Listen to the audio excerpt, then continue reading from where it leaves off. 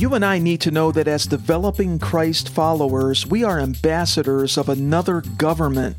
We hold a dual citizenship.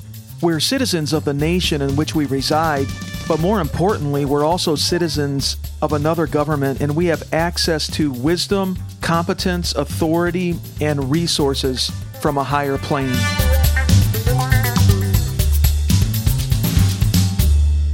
Many of you have heard about American pastor Andrew Brunson, who was imprisoned in Turkey for 2 years.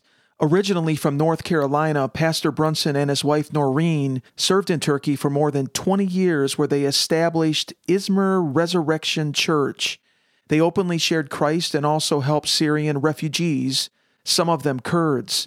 Back in 2016, there was a failed coup attempt against the president of Turkey, and in the crackdown which ensued, Pastor Brunson was swept up and falsely accused of being a CIA agent and plotting with Kurdish terrorists.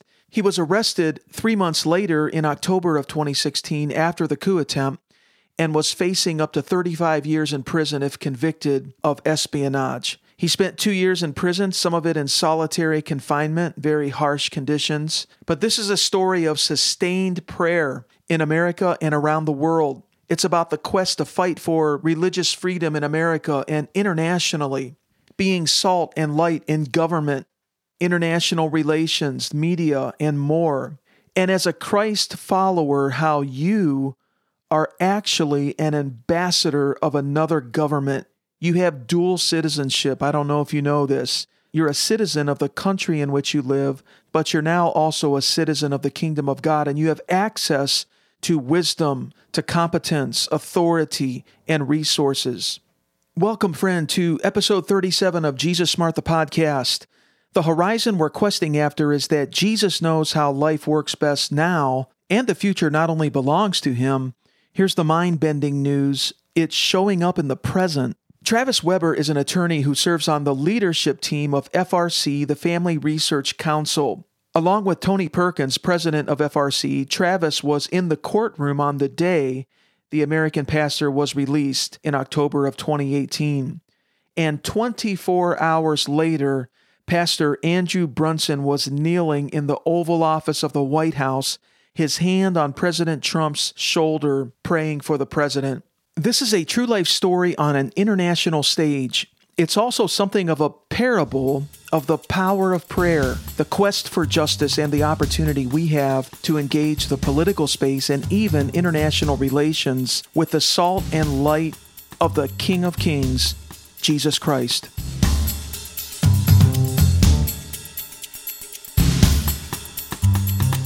Now, we have a guest today, Travis Weber from the Family Research Council. In his work, he's been very involved in the recent release of Pastor Andrew Brunson in October of 2018. There was a lot of sustained prayer in America and around the world, and there was this quest for religious freedom coming out of America and also internationally, and there's just a real emphasis upon being salt and light, even in international relations and government and public policy. So I'm going to ask a question of Travis. Is it true that he and Tony Perkins, the FRC president, Family Research Council president, was sent by a federal agency to help bring this pastor home? But before that, let me just give you a bit of a bio about Travis. I'm going to take just a moment with this because I just want you to get the context of today's guest. He's an attorney who serves on the leadership team of Family Research Council, President Tony Perkins. What does the Family Research Council do? Well, its vision is to create a culture in which all human life is valued, families flourish, religious liberty thrives. They work on issues of faith, family, and freedom and public policy from a Christian worldview. Travis serves as vice president for policy at the Family Research Council. He's responsible for the development of public policy from a Christian worldview. He also advises legal developments with FRC, and he's currently focused on FRC's international religious freedom advocacy efforts. He's an attorney. He's practiced law in the areas of civil rights, criminal defense, military law. He holds a JD, a Juris Doctor from Regent University School of Law. He's also graduated with an LLM, a Master of Laws in International Law, and he also holds a certificate in International Human Rights Law from Georgetown University Law Center. Prior to his education, Travis served as a Navy pilot after graduating from the U.S. Naval Academy. And he was captain of the intercollegiate sailing team and a two-time college sailing All-American. How was that? How was that sailing team experience, Travis? Well, that was quite a lot of fun back at the Naval Academy, which was a great experience itself, being able to serve the country, serve in the Navy. And, it's been an interesting journey that has taken me to law school and now to do the work that I'm doing now. So some really interesting things to see. And one of those was the latest hearing in Pastor Brunson's case in Turkey, the hearing at which he was released. It is true that you and the FRC president were sent to Turkey representing the federal agency which focuses on religious freedom. What is it, the U.S. Commission on International Religious Freedom? Yeah, that's correct. So Tony Perkins, FRC president, was appointed a commissioner on the U.S. Commission for International Religious Freedom by Senate Leader McConnell. Mm-hmm. And, so he's serving as a commissioner and still serving as FRC president. He went to Turkey to monitor the latest hearing in Pastor Brunson's case in his role as a commissioner. I attended with him in my role at Family Research Council. So we were both there, but engaged in slightly different roles. Nevertheless, it was the same hearing we were all at and all very blessed to be a part of this sequence of events, which led to Pastor Brunson's release. Yeah. Now, just to establish some context, what are your thoughts about what's happening in Turkey? I believe Turkey is a member of NATO. My understanding is that Turkey in recent years was becoming a little bit more westernized. It seems like there's been a turn in recent years there. Yeah, I think the general sense is that Erdogan, the current leader, is taking the country in a more Islamicized direction, away from the other Western direction that the country had taken largely for the last 100 years since World War I. And this is a generalized picture, but, the country had been fairly tolerant in terms of permitting different religious groups, permitting people of different beliefs to live and exist in Turkey. That includes Christians. Under Erdogan, the country is tightening its grip in terms of how it culturally and governmentally views those of different beliefs. One of the ways this manifested itself recently was after a failed coup attempt against Erdogan in 2016. Mm-hmm. He really clamped down hard on who he viewed as the coup perpetrators, followers of this Turkish religious leader, Gulenists, as they're known, both in and outside of Turkey. Okay. And Kurds, separatists, and others who he viewed as behind this attempt. And Pastor Brunson was unfortunately kind of swept up in the net of this post-coup activity. Do you think this was just a random getting caught up in this with the pastor, or was there some agenda with the Turkish government? Yeah, I think it seems like he was swept up initially. However, once Erdogan realized he had this pastor, he decided to use him as a political bargaining chip. There was never really any evidence against Pastor Brunson being behind any of these efforts against the government. Right. Throughout the proceedings and the hearing, Pastor Brunson has consistently said that he has cooperated with the government against any legitimate terrorist or people opposing the government engaged in criminal activity. He's always cooperated with the government. He simply has tried to pastor his church in a way that serves everyone, comes in the doors, and that probably included people of different backgrounds, coming from different places. So there was no evidence of anything the government was accusing him of, but they used him in this way in their negotiations with the United States. And ultimately, the United States responded by pressuring Turkey and saying this is unacceptable to persecute someone who was simply pastoring a church there in peace for no real legitimate reason. You're just jailing him and using him as this political bargaining chip. Mm-hmm. Our government engaged in increasingly higher level adverse actions against Turkey. In addition to raising this issue with the Turkish government, we, under President Trump, imposed sanctions on two high-level Turkish officials for their involvement. Mm-hmm. Human rights abuses, which enables us to sanction them. The human rights abuse being imprisonment in sham proceedings, imprisoning Pastor Brunson. These sanctions were compounded by the trade actions that President Trump took against the Turkish government. A lot of these these activities collectively had an adverse effect on Turkish currency and economic situation, which Erdogan did not like very much, in addition to the scrutiny that us and other governments were placing them under with regard to Pastor Brunson's case. All of this led to them really wanting to get rid of this case. And I think that came to a head at this hearing where, the hearing was very fascinating because it basically was conducted in a way which all of a sudden was allowing evidence in that was favorable to him. New witnesses were testifying. Some of them had not been testifying before. Others were contradicting the government's witnesses who had previously testified. And this set the stage for a reduced sentence and a lifting of the exit ban for Pastor Brunson. But I think behind the scenes, this was all receiving approval of the government who just wanted to resolve the case. So on its face, it looked like conclusion of the proceedings, but really it was just a way to get rid of this case.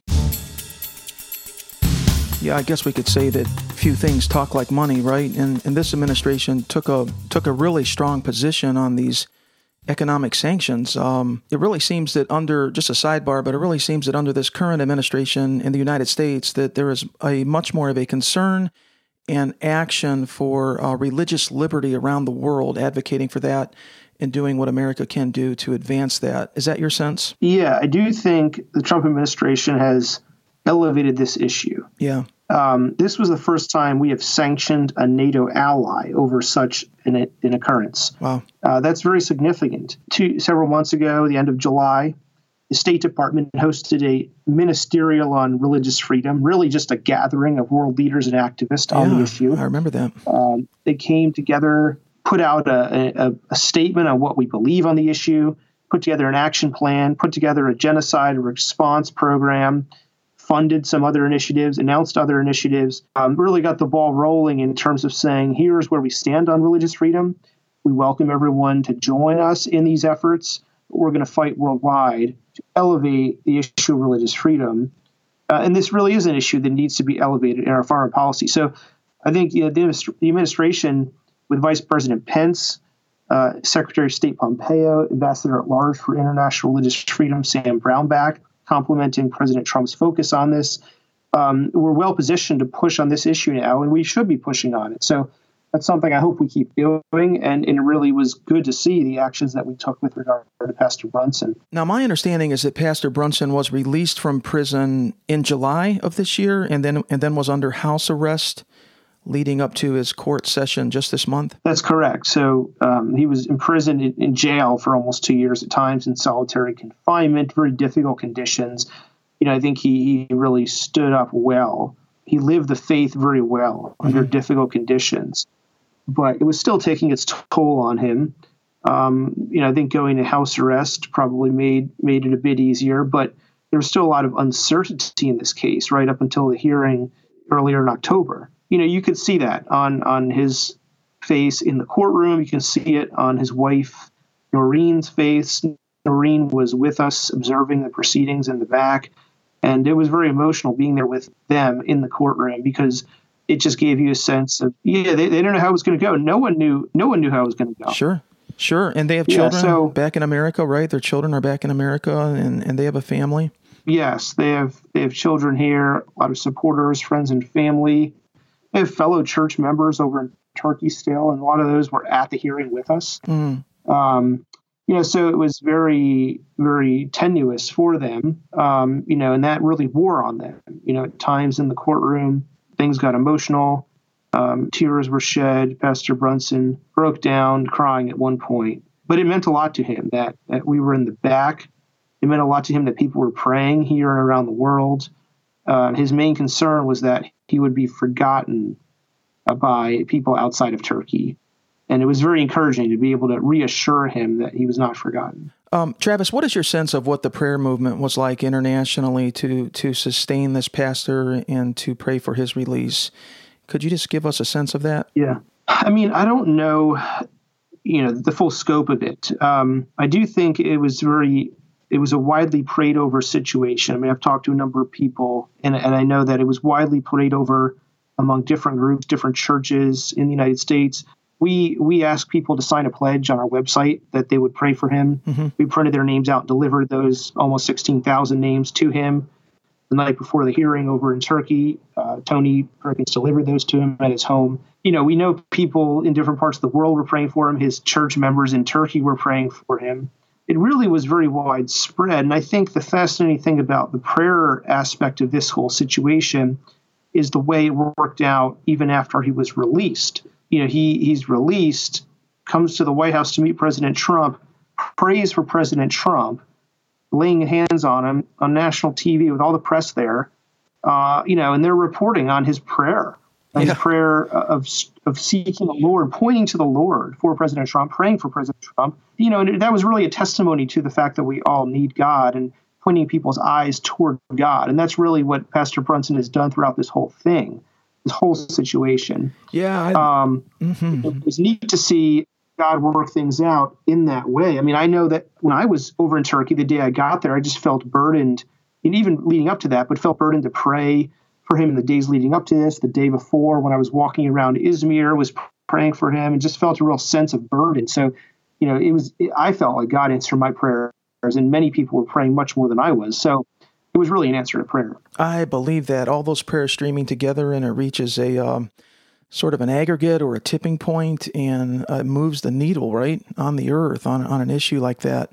And we can even see, like in the book of Acts, we see instances of this type of thing happening where Christians are praying and people are supernaturally released from prison. I understand there was a note that you carried, or that Tony Perkins carried together from President Trump and Vice President Pence. Do you know anything about what was on that note? Well, I know that the president gave Tony a letter to deliver to Pastor Brunson, letting him know that he was supporting him, that he was advocating for him, and that meant a lot to Pastor Brunson, meant a lot to us to know that the president was engaged enough to write a note. That was one of a number of significant aspects of this case.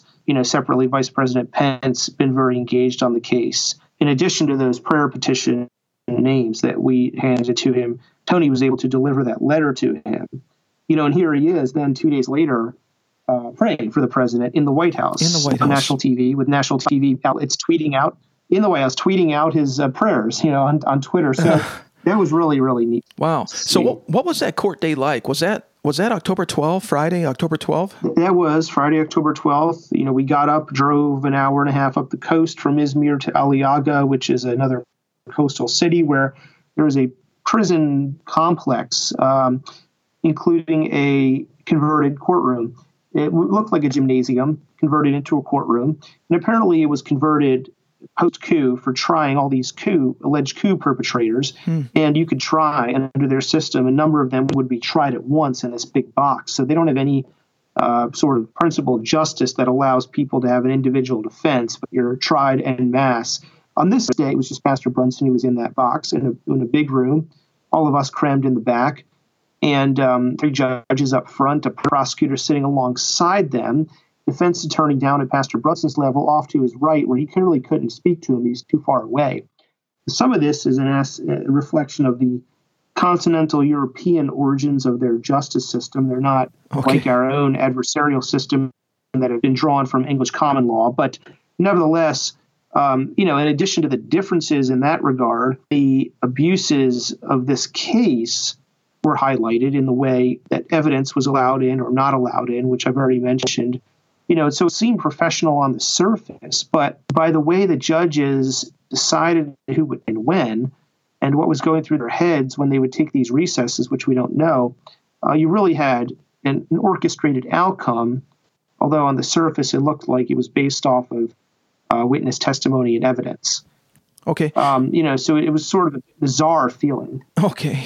Was he being represented from within the country, or was he being represented from outside the country? He was represented by a Turkish lawyer. Turkish lawyer, this is obviously a high-profile case. He was mobbed by press, when we were leaving the hearing. I know ACLJ, American Center for Law and Justice, was assisting his family, representing his family, and engaged in this case very much. But and it was represented by a Turkish lawyer in court. So the prosecutor was asking, did he be placed back into prison for 35 years? And you're saying they would take these breaks, maybe these 10-minute breaks, and go out and confer and then come back. What was the tipping point on that day? Did How did you feel it was going to go, or did it have any sense of a miraculous sense to it? Yeah. So, as I described this, the day unfolded in a way in which more and more favorable evidence for him was being allowed into the court proceedings. Okay. And then after all of that, you have the prosecutor get up there and just rant on in a harsh manner, or a more aggressive manner, reading the indictment, the original charges against him, recommending he go back to jail. At that point, I know it was very worrisome for Pastor Brunson because, that's just at odds with the evidence that was presented. That was the prosecutor's request to the court. And then you had another one of these recesses. Judges go away, and you don't really know what's going to happen. Although the evidence looked favorable throughout the day, the prosecutor's taking a hard line. We don't know what's coming down. There was no word that the press reports about a deal being reached in the run-up to the hearing were accurate. I mean, no one was saying, oh, yeah, we know these are accurate. We know exactly about this deal. There was a lot of uncertainty in the courtroom. The judges come back, and they just basically start reading the verdict, reading the sentence they're giving him. And they find him guilty of the terrorist-related charges, not the espionage charge, so a lesser charge. Okay. They sentenced him to 3 years, 1 month in jail. He served time already for part of that.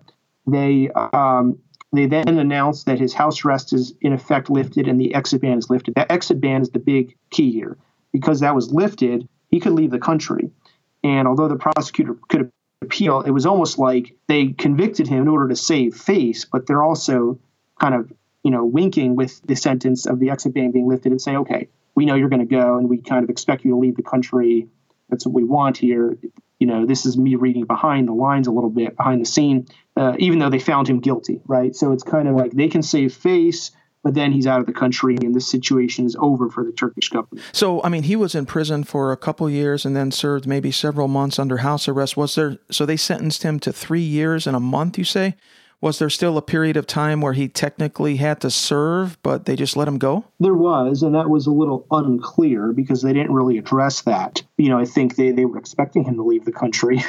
So they felt, okay, we don't really have to address this perhaps. But that was a little bit unclear at the end of the proceedings. Okay. Yeah, and if people, let me just say, I did a write-up of the day in the court that has been posted at Christian Post. It's kind of like an editorial of my reflections. Oh, great. And so people can find that under my name, Travis Weber, over at the Christian Post. And it's titled that piece is Pastor Brunson's Release, A View from the Courtroom. Okay, so that's ChristianPost.com? Yes. And we'll put a link to that in the show notes for this, to link out to that. Listeners can just do that. So he went then, within 24 hours, he was kneeling in the Oval Office praying for President Trump, his hand on his shoulder. This is, as you say, going out through the media and Twitter. And I read where this is part of what he prayed. I asked God that you give him strength. I ask that you protect him, make him a great blessing to this country, and fill him with your wisdom and strength. It's really an amazing story. Was there a plane on standby, and then you came through Germany and then back to the States? Well, so nobody knew what the outcome was going to be. When the outcome was announced, there was decisions that were made in order to try to get him out of the country as soon as possible. And as the verdict comes down, State Department is scrambling, figuring out what to do. Tony Perkins is in touch with them. There was quickly a need to get him out of the country. A DOD plane was called in from Germany, landed in Turkey and Izmir later that evening. Pastor Brunson, his wife, and Tony were on that plane and out of the country. And, there was definitely a sequence of events which came together very quickly after that verdict came down. He also said, I heard him say in an interview on television that it was like a Joseph situation. Like Joseph in the Bible went from prison, he says, to standing before Pharaoh of Egypt. He went from standing before judges who could have put him in jail for decades to suddenly standing before the President of the United States the next day. That feels like a prayer outcome to me right there. Very much so. It was marvelous development of events. Something only God could have done, really, when you look at it, and we give glory to God in this way. Pastor Brunson is exactly the type of person that I'd want praying for President Trump.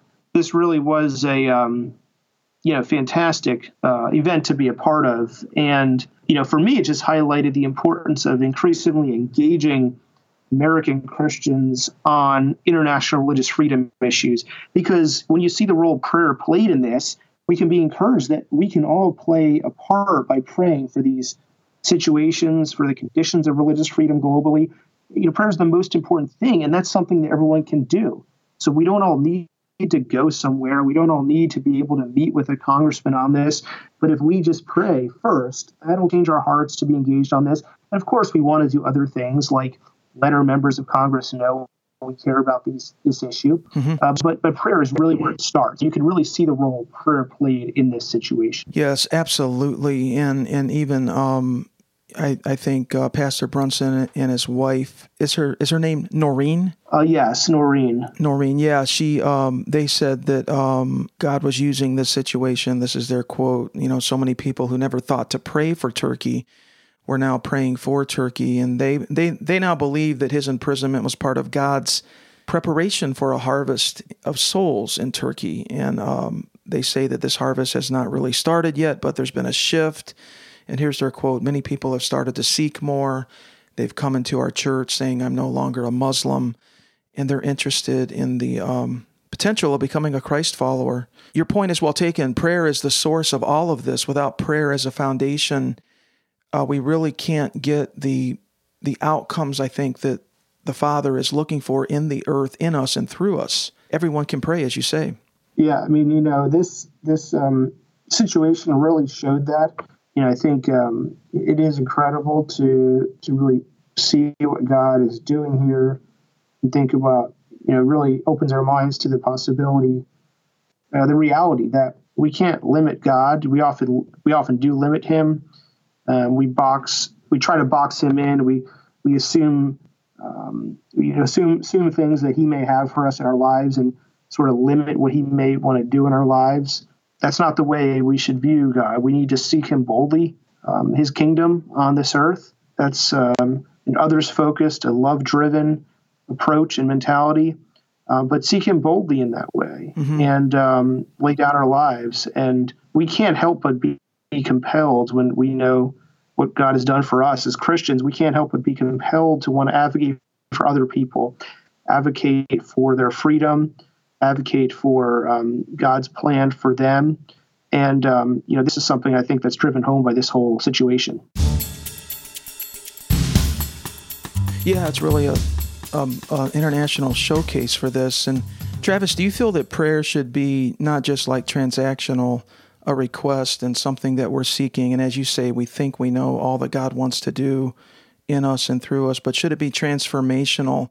Is there the sense in which when we go to prayer, we may go in with a certain, let's say, an outcome in mind or how we think God should move in a situation, but as we're in prayer, our desires can change. He can shift us a little bit. We can be sort of realigned to a more ideal plan that God has in mind? Yes, I do.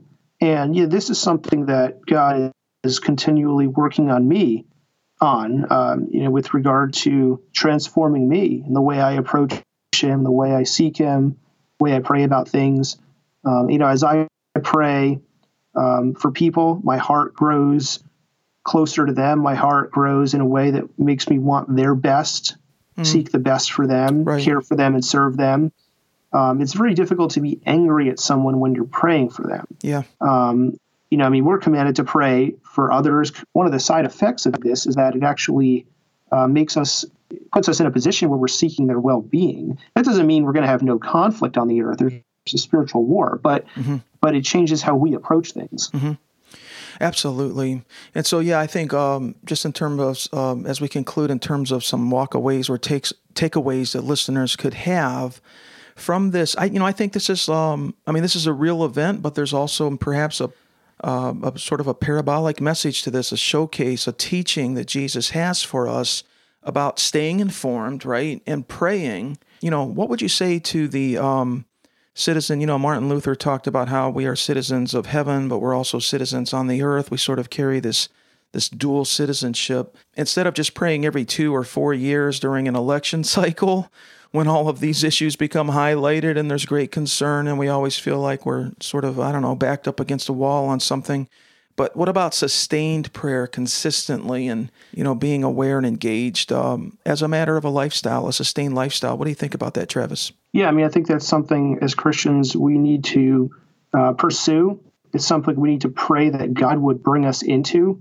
It is God's plan for us to be in communion with us. He desires that all people know him, but he will not force us to seek him. We need to continually seek him, to ask that he draws closer to him, into fellowship with him. And part of this then is an outflowing into the areas that our faith impacts in our lives, all the areas that it impacts. One of these is our public life and how we live together as a people and as a country. Yeah. One of those is who we want to represent us in government and what they're going to, based on what they're going to pursue for the country. Mm-hmm. But all of this kind of comes back to an ongoing relationship with God. It's not to be reduced to simple decision over who to vote for, but that's part of it. And I very much think that we need to pursue this way of living with God and pray for it, and pray for more people to have it. Yeah, Jesus said, I think in Matthew 5, that we are the salt of the earth, but if we become tasteless, if we lose our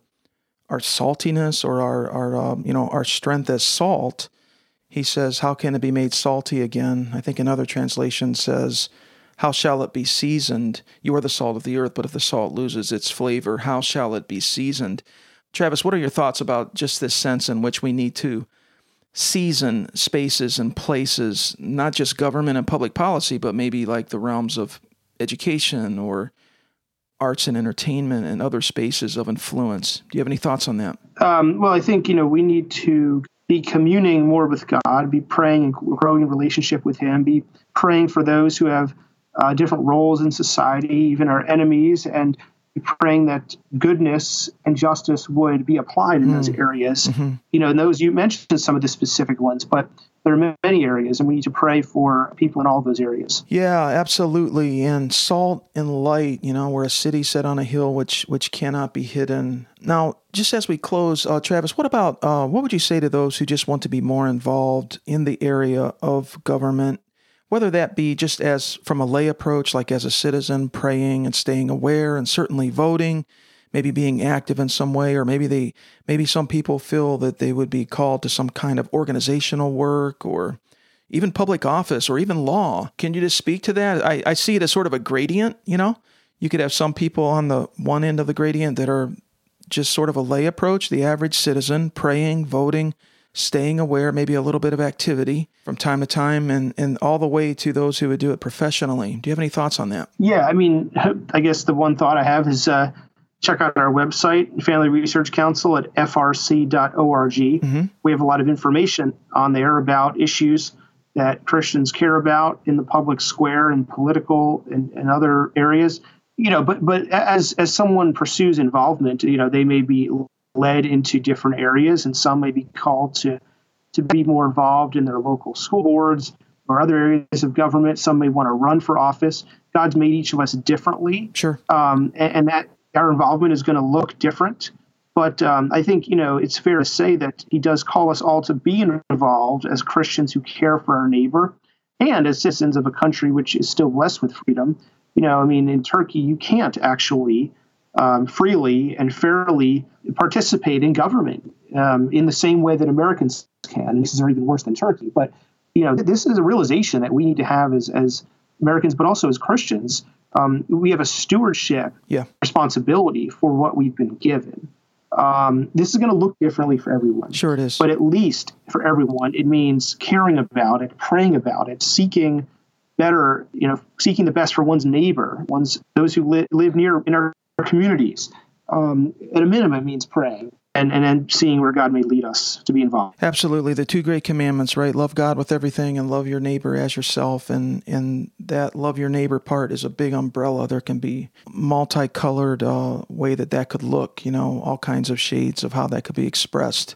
Well, Travis, I really appreciate you. Thanks for the work that you do. I can hear that you're a person of prayer, and I love that. Everything that you do, thank you so much. Thank you for carving out some time. I know you're on this tour right now, and this is going to go up, and we're going to do everything we can to get it into as many ear holes as we can. You can check out the Family Research Council website at frc.org. There's also a legislative affiliate connected with FRC, which is FRC Action, and you can find that at frcaction.org. And don't forget to check out ChristianPost.com and just do a search for your name, Travis. You said right, Travis Weber? Travis Weber. The title of the article is Pastor Brunson's Release, A View from the Courtroom. Great title. Thank you, Travis. I really appreciate you, okay? God bless you on the tour. Thank you. Thanks for having me on. You bet. Our honor.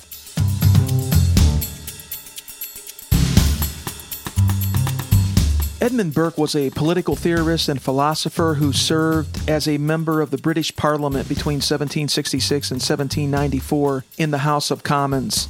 His famous statement is, "The only thing necessary for evil to triumph is for good men to do nothing." As a developing Christ follower, some top-level quests we can engage in are to develop in prayer.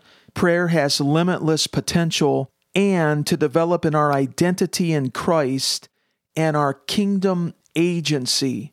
We have kingdom agency. We can operate with the dynamics of Jesus Christ's world, His kingdom. Visit the Family Research Council website at frc.org. Also, you can visit FRC Action, the legislative arm of FRC, at frcaction.org. Thanks, friend, for rating, reviewing, and following this podcast, iTunes, and other major podcast apps, also Spotify and YouTube.